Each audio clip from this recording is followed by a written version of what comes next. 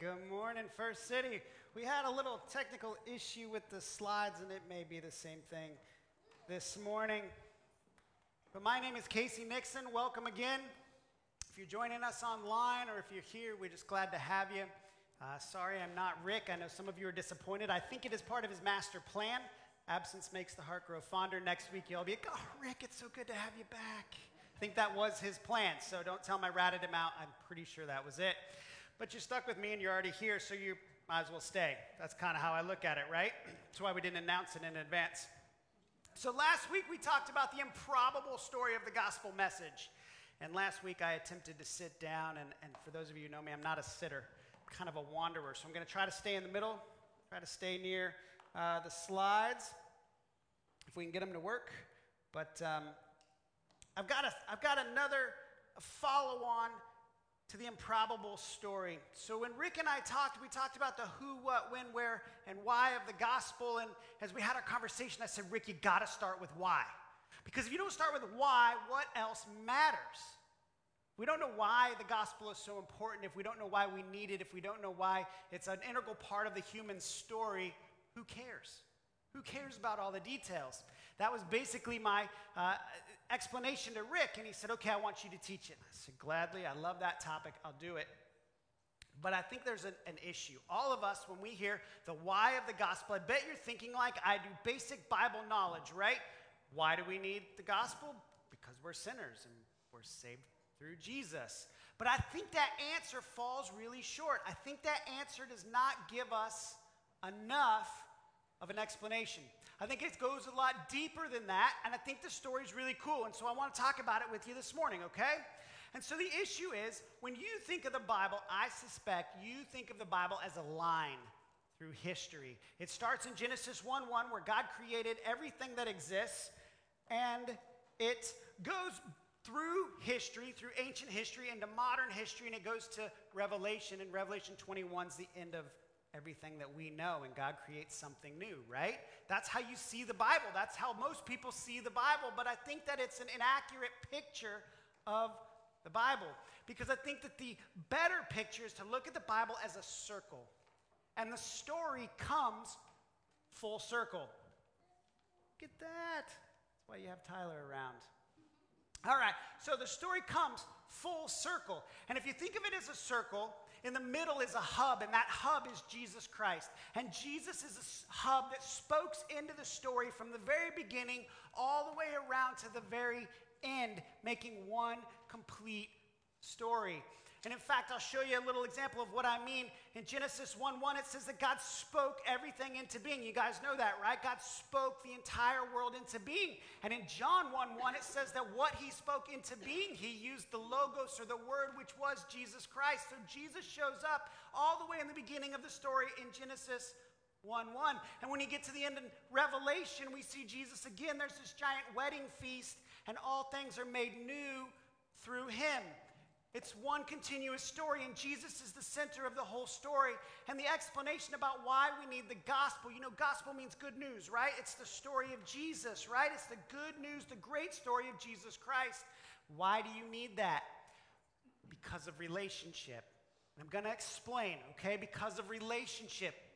Because if we go to Genesis, in Genesis 3, there's this really cool passage. And in fact, it's on the next slide if I can get it to advance. I don't know if it will. There it is. Genesis 3:8. Adam and Eve have just sinned. Okay, you know the story. Everybody who's ever read the Bible or been in church a little while knows the basics of the story, right? Adam and Eve, they sinned. They ate of a tree they weren't supposed to. And it says that as they were hiding, they heard the sound of the Lord walking in the garden. Because Adam and Eve, they walked with God. Now, there's a lot of interesting things in here, and this is why I want to encourage you to read your Bible. Read it for yourself, because there's tremendously cool things buried in the Bible. And one of them is this right here. It says he was walking with Adam in the cool of the day. Now, the Bible paints the picture as if this is a common occurrence, right? In the cool of the day, God kind of shows up. Maybe you're picturing dusk or late afternoon when the sun kind of comes low in the sky, right? And here's God in the cool of the day. And that's not a bad picture, but there's a little bit of an issue, okay?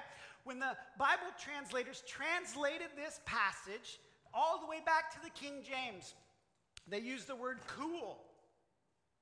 But the underlying Hebrew root word is the word ruah. Ruah.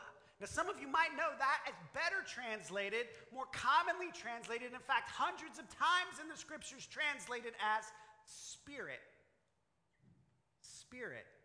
Sometimes it's wind or breath when referring to God, God's breath or wind, spirit, which is where we get the Hebrew root Yahweh. Okay? So there's a connection there. But there's another connection that's really, really cool. Go back to Genesis 1. It says that God, the Ruah, hovered over the waters when the waters were without form and void. It's the Spirit of God. There's the Father, the Son, and the Holy Spirit, right? That's the Spirit of God. It walked with Adam. Hold that in mind, because that's important. That's really, really important to the story. Now, Adam and Eve sinned. And the way I explain this to my teenage girls, I basically said it's like this. You have a best friend. You're what we say in the South, you're thick as thieves. You're inseparable. You have a best friend, and everywhere you go, they go. And every time I look for one of you, I find the other. You can picture a friendship like that, right? You have that kind of friendship, but you went and did something really, really bad. And you messed up this friendship. You hurt your friend in a way that broke their trust and broke their heart. And while they still love you, they do not want to be around you. We all picture that, right? That's kind of the human version of what happened in the garden. God said, you've broken my heart, you've broken my trust. And when we get to Genesis 6, God says, my spirit will no longer dwell with man. My spirit will no longer dwell with man. And he also caps man's age. Now, thankfully, I don't know how it works, but he capped the age at 120. And I don't know about you, but I do not want to live to be 120. I am 40. It is painful. I do not want to see 120. So, God says we're not going to dwell with man in Genesis 6. But remember, we're going around the circle. We get to Genesis 12, and God chooses a man. And he says, through you, I'm going to establish a relationship, a covenant, a promise relationship with my people. Right? That man's Abram. You remember Abram? He becomes Abraham. God establishes his relationship with Abraham. And he says, through you, the whole world's going to change. But it's still a distant relationship. Now, there are a couple of cool things in Genesis, what we call Christophanies, Jesus, or God in the flesh appears to Abraham. That's kind of cool, right? So we still see Jesus coming into the story. But ultimately, God has a distant relationship. It might be like today, a Facebook relationship. God doesn't want to hang out. He doesn't want to come to the birthday party or the family gathering or meet you at the beach. But he doesn't want us to completely sever the relationship so that we're still kind of social media friends. That's kind of the modern version of that, all right? Now, Genesis 6, God goes away. Genesis 12, he calls Abram. He says, Abram, you're going to be my man. We're going to establish a relationship with these people. And then in Exodus, we meet a guy named Moses. You remember Moses, right? And Moses leads God's people out of bondage. He kind of prefigures Jesus. He's kind of a human, lesser version of kind of the picture of what Jesus is going to be. But he does something really cool through Moses that you've got to understand the story. He tells Moses, I want you to build a tabernacle. Now, tabernacle is just like a meeting tent. It's like a temple. It's like a church like we would have today, but it's a tent, okay? So it's like a big canvas or skin cloth kind of tent, but God gives Moses very specific instructions about how to build this tent. Size, dimensions. And God tells him, I want you to build it with 3 rooms. So the first is kind of a common room. It's the room in the front where everybody can kind of come and they can kind of worship. It's kind of like the sanctuary. And then there's the holy part, and that's where the priests will do their business. They'll do their sacrifices. They'll burn incense. The holy part's kind of where the work of religion gets done, okay? He says, but in the back, behind that is going to be the Holy of Holies. And that's going to be separated with a curtain, a really large, thick tapestry, and it'll be a separate room. And in the room, you're going to build a box. And the box is going to be made out of gopher wood, and he gives them very specific instructions. And in that box, I'll reside. So I'm going to be with you, but I'm not going to be right with you. You're going to know where I'm at, but you can't come in. In fact, only once a year, one person chosen by God by casting lots was allowed into the Holy of Holies in order to do a sacrifice for the people. You guys remember that, right? What was the box called? Anybody remember? The Ark of the Covenant, right? The Ark of the Covenant. And it was God's dwelling place on earth because he no longer dwelt and walked with man.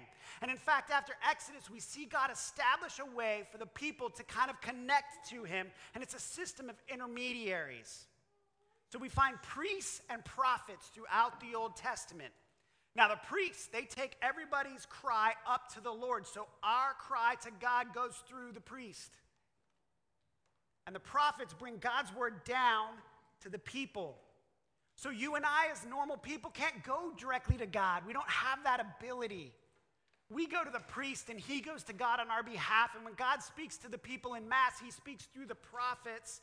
That's the connection. Do you see it? But we can't, as sinful, dirty, broken people, go directly to God. It's like if God was crystalline, perfect, clear, blue water and we're dirt. If we enter God's presence, it becomes mud, and nobody wants mud. That's what it's like. And so God says, you can't be in my presence, but I'll establish a line of communication. You can comment on my photos. You can leave me a message on Facebook. You can reach out, but we can't talk directly. I can't do that. That's kind of the world that the Old Testament takes place in. And the Old Testament people, they're kind of like addicts. They're addicted to sin, but they're kind of like addicts. They fall off the wagon and they hurt themselves and they hurt others and they break relationships and they do some pretty awful things. And then God reaches down and he picks them up and he says, I want to help you. Let me clean you up. Let me get you help. And they get help and they go back to God and they're good for a little while, but ultimately the pull of sin brings them back and they fall away. And they go back to their addiction and their sin and their messed up brokenness.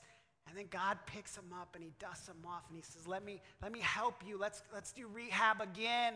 And that's the story of the Old Testament. As we see it go through ancient history, that's what happens. It's this constant cycle. And finally, God comes to a point where he says, you know what? I think you got the point. You can't fix yourself. Do you see it now, people? You can't fix yourself. So I have a way. And enters Jesus. And Jesus is the way that we can go directly to God because of Jesus' sacrifice. Now, we're going to spend several weeks talking all about that. Rick's going to teach on that. He's an amazing teacher about those things. He's going to cover that, okay? Set that aside for a second. So we see Jesus. Jesus comes. He lives a perfect life. He is the perfect sacrifice, the only possible perfect sacrifice who can make a way for us to go straight to God. But there's something buried in the gospel that I think a lot of us miss. And it's really, really important to the story of relationship. And Jesus says, he's in the upper room. It's my favorite part of the Gospels. You know, the Gospels are Matthew, Mark, Luke, and John, kind of each a picture of Jesus' time on earth from a different angle. They were written to different audiences. That's generally why there's a different thrust in each book. If you read the book of Matthew, you read the book of John, they were trying to make different points or bring to light different aspects of Jesus' life. So I love the book of John. It's one of my favorites. And in the book of John, there's a great part. It's John kind of 13 and a half through John 16. And it's the Last Supper. It's the last night when they're in the upper room and Jesus is pouring out his heart. And the reason I love it so much is because it's not about Jesus. It is Jesus pouring out his heart to his disciples. These guys who, remember last week, we learned they don't have any credentials. They don't have a pedigree. They have character. Just like you and me. They're nobodies that Jesus made into somebodies. And he's pouring out his heart to them. And it's amazing. And so when you read through, Jesus says something that I think is really interesting. In fact, in your Bibles, John 15, it'll be in red. If you have a red letter Bible, it's Jesus' own words. He looks at Thomas. Why do we know Thomas? How do we know Thomas? What do we call Thomas? Doubting Thomas, right? Every single person knows Doubting Thomas. I don't think he's doubting. I think he's pragmatic. If you're the kind of person who likes proof, Thomas is your guy. Okay, we talked about the disciples. They all have characters. They all have flaws. They all have foibles, right? Well, Thomas is a guy who wants proof. And so Jesus says something. He drops this bombshell that I think was devastating to the disciples. He said, I'm going away. And where I'm going, you can't come. Now remember, the disciples had staked everything on Jesus. They had given up their careers, their livelihood. They had probably given up familial or family relationships because they were following this radical rabbi. They had given up everything. And Jesus says, by the way, I'm leaving you and you can't come. And Thomas says, Lord, what are you talking about? Where are you going? Because Thomas wants proof. That's Thomas. But Jesus says something that I find so fascinating, and I think you should too. He says, it's better for you that I go away. Because when I go, I will send to you the Comforter, the Spirit of truth.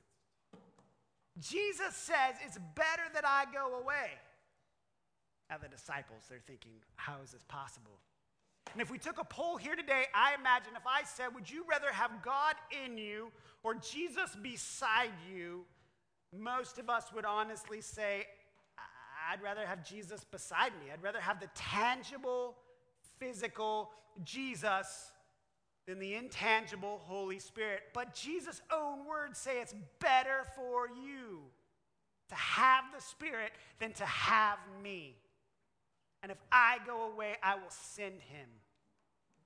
And then when we travel through the rest of the New Testament, we find out that the Holy Spirit indwells believers.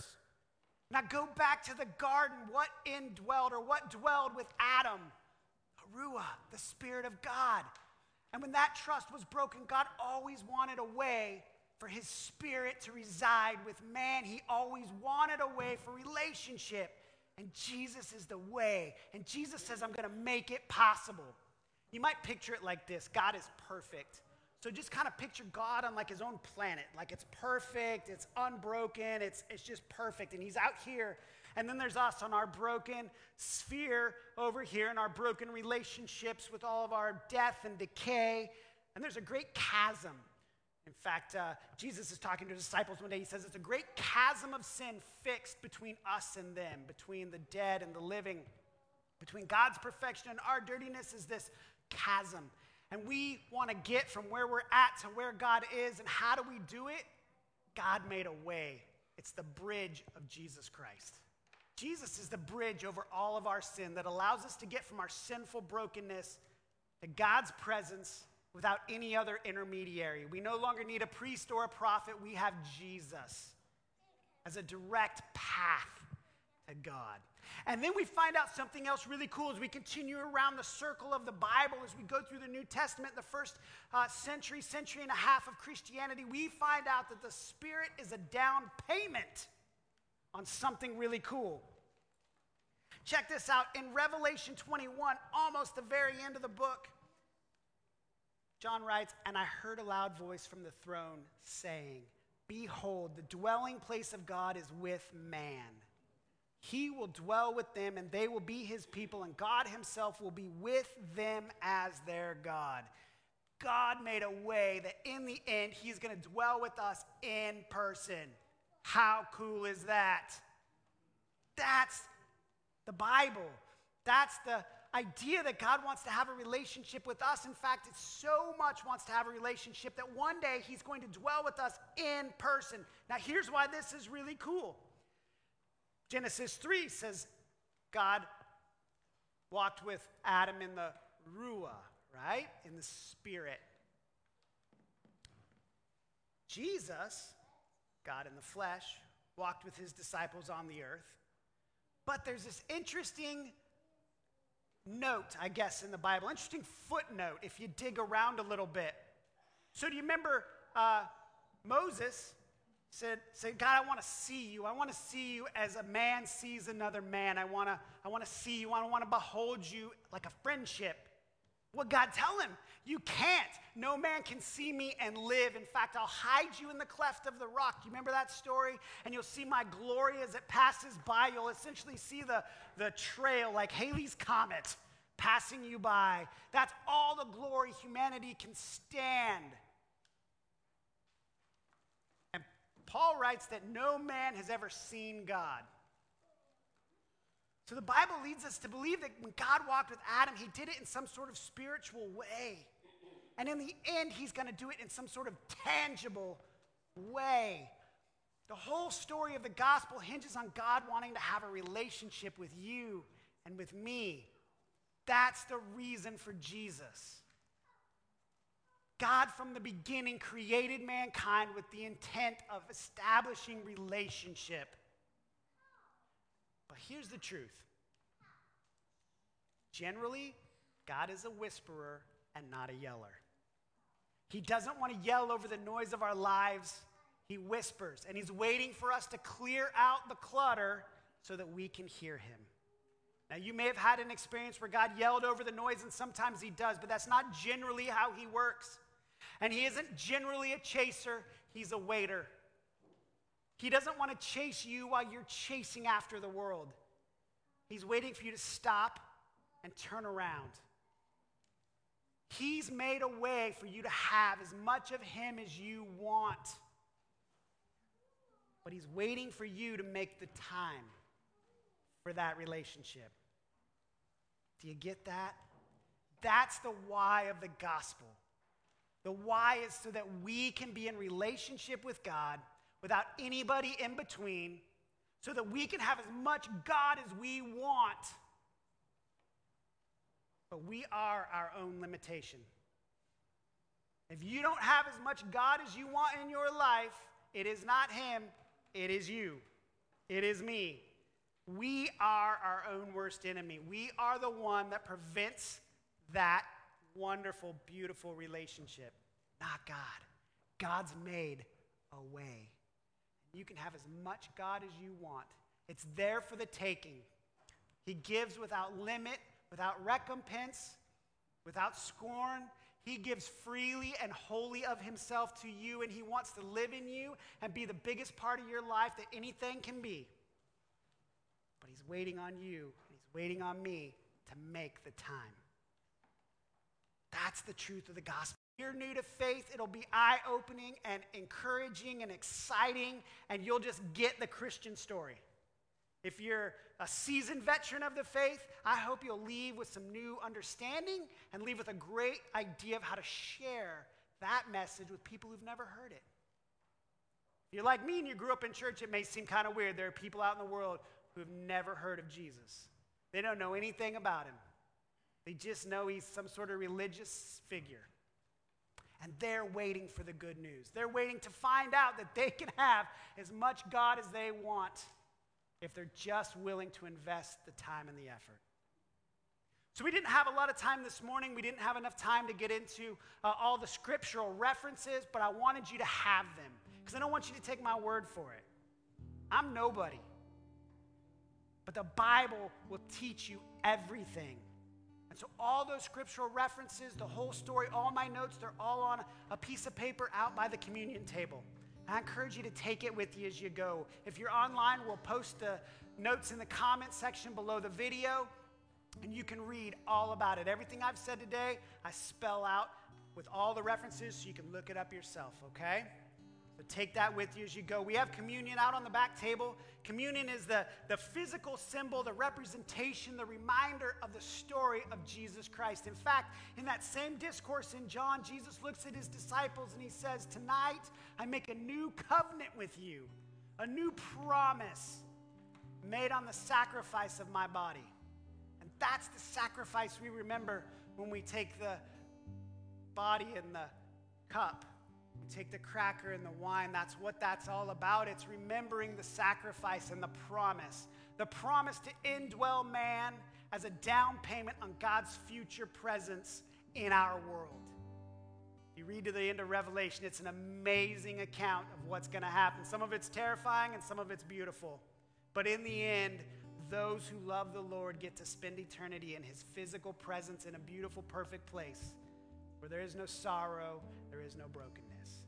We can all be there. We can have as much of that as we want. It's up to us to embrace Jesus. Will you pray with me? Father, thank you for today. Thank you for your word and your presence.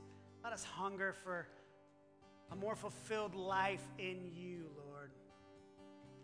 I pray that we would be unsatisfied with the status quo, unsatisfied with the amount of Jesus that we have, and that we would crave more this week, Lord. Press upon our hearts the truth of your word. We love you. We pray these things for the glory of your Son, Jesus. Amen. Amen.